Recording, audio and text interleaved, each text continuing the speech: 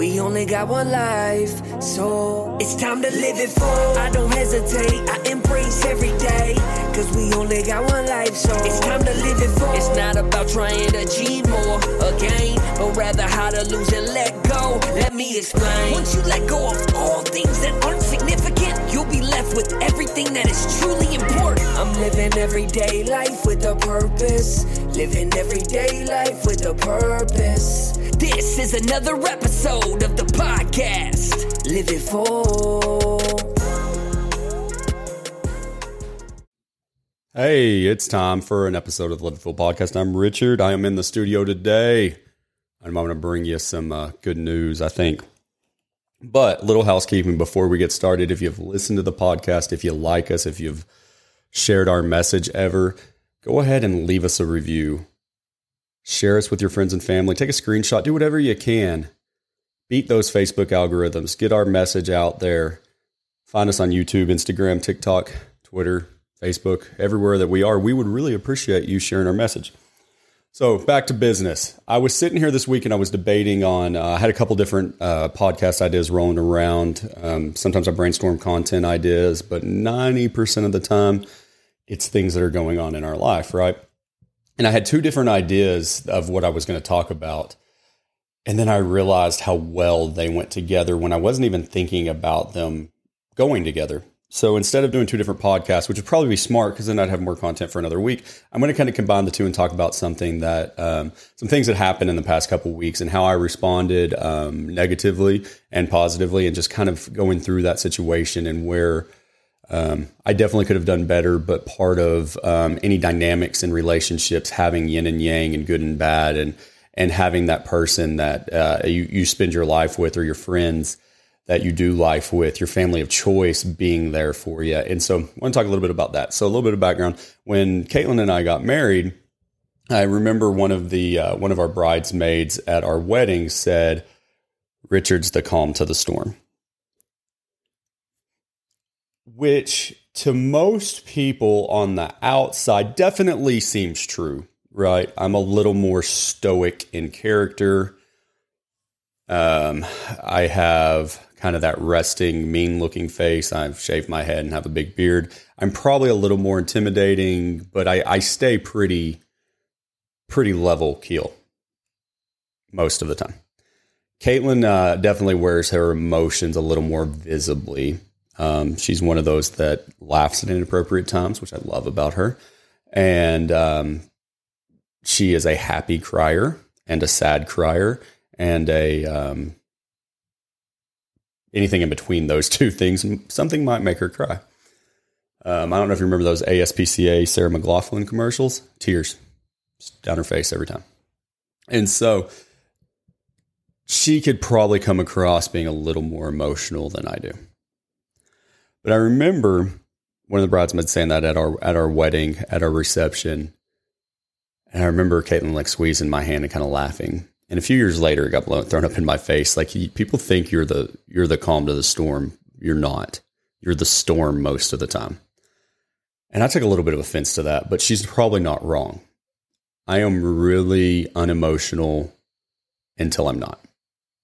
Till it boils over. And I think there's a lot of people that can relate with that understand when you don't deal with things, when you don't remove stress, when you don't work out, when you don't figure out a way to refill your cup, you'll keep pouring until it's empty.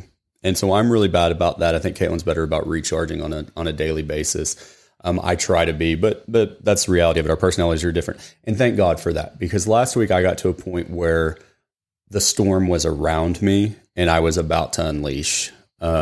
It was building in me. There was chaos. It was, tough week. I think that people get on social media and we share these highlight reels of the good, and rightfully so. We want to share those good moments, the hits, not the strikeouts, the finished product, not the struggle we went through to get there, or the great relationships that we have. When reality is, that's just a small moment. That's a highlight. It's not the total picture, right? And so I'm sitting there last week and we had a lot going on. I mean, we're finishing up this house build. We've been in it a month. There's issues with, just stuff. I mean, I think it's all pretty normal stuff, but it doesn't make it any less frustrating. How to, just going through different things. We're in a weird economy where you can't get some things you can. Sometimes it's going to be more expensive. Sometimes it's going to be unavailable. You have to compromise. Anyways, we're at a point where I was pretty frustrated, like real frustrated. And I don't know why, because I don't think it was the one or two singular things that I was dealing with that day that sent me over the edge. But like, I had to get out. I had to get away from everything. Kids were going to drive me crazy. And I love them and I want to be with them. But I was at a point where it was about to get bad. And with me, I was going to blow up, and I don't want to do that. When I was younger, I had less issue with doing it. Now I try to regulate that a little bit more. Call it self-awareness, age, maturity, whatever you want to do. I know that me losing myself to rage doesn't solve anything. Once upon a time, I thought it did, but it seldom actually does any good. And so when we had some other issues, for those of you that know, we haven't just talked about building a house, but it hadn't rained substantially in our area for over a year. We've been in one of those, 50-year cycle drought kind of deals where hadn't had much rain, literally probably 3 inches in the last year.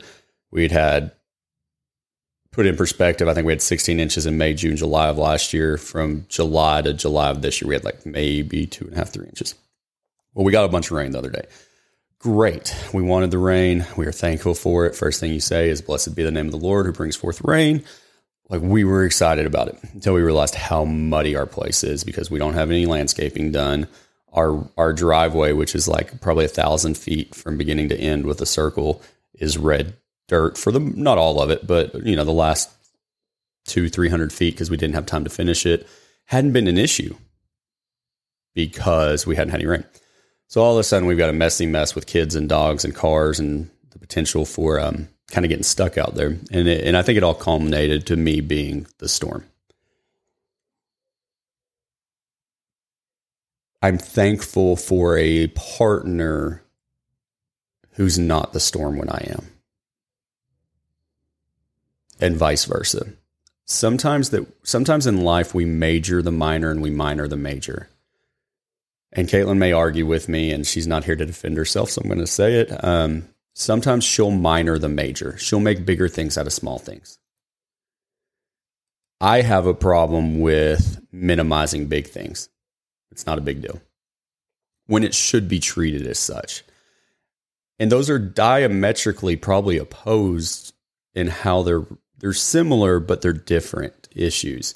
And so I'm less likely to minor the major until I reach my boiling point, until my cup is empty or full, however you want to look at it. Then something minor is going to be what sets me off. Whereas she's a little more even keel overall. But, and this is part of the message, you have to surround yourself with people who aren't just like you. We have a tendency to want an echo chamber on social media just to listen to the people that we think are right. And social media does it because of their algorithm driven to where they want you to see things that keep them on their product, on their app.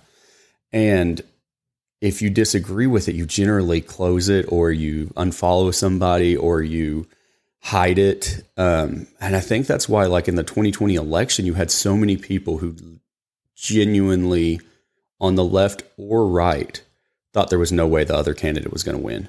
Or even go back to 2016, because all they saw was support for their candidate, their cause, the thing that they believe in. I think it's good to have people around you with opposing personalities and skill sets that complement what you do.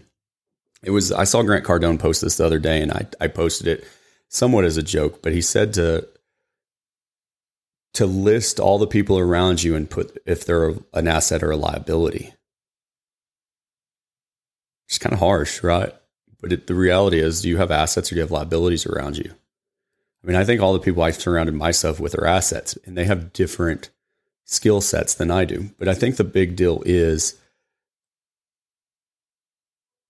the person that I spend the majority of my time with, my wife, has a different coping way, a different skill set. If we were both held it all in until it exploded, we would there would be some knockdown, drag out, bad moments in our lives. But because she generally remains calm when I am frantic and I am calm when she is frantic, it's a good relationship and it works. And so that's one thing that I would tell you. I mean, I think when you're out there, if you're out there and you're single or you're looking for business partners or any relationships, look for the ones that complement what you do. Find people who are strong in what you are weak. And I think that you'll be happier. Life goes better. Things just work. So I was thinking about that. That's what I was going to podcast about this week. That's like 10 minutes. That's like a full podcast. I could leave it at that she really is the calm to me, to my storm sometimes when the chaos just is all around me. But you know what snapped me out of it? And I don't know why, and I don't know how all of a sudden it's lifted, but I think prayer goes into that. It goes back into the faith side, that when I know that I'm in a mode of chaos or I feel unbalanced, it's because I've let my faith or my family get behind other things. And so I took the dogs for a walk. I went down to our tank and saw one of the prettiest sunsets I've seen in a while. The sky was beautiful. Had some water around us. And God just said, chill out, Rich. Enjoy the sunset. Enjoy this moment. Life's good. And you have to remind yourself sometimes that we have problems that other people wish they had. The problems I've encountered the last couple of weeks have been because we built our dream house. We are flipping a house. We have the resources to do that and some of the challenges that go along with that. And so I started journaling again on daily what I'm grateful for. But instead of just doing, I'm thankful for the family. I'm thankful for my businesses. I'm grateful for my friends. I took a different approach with it because I know I'm grateful for those things. Do I still write them down? Yes. But I wrote down the problems I had, and I wrote that I am grateful for this.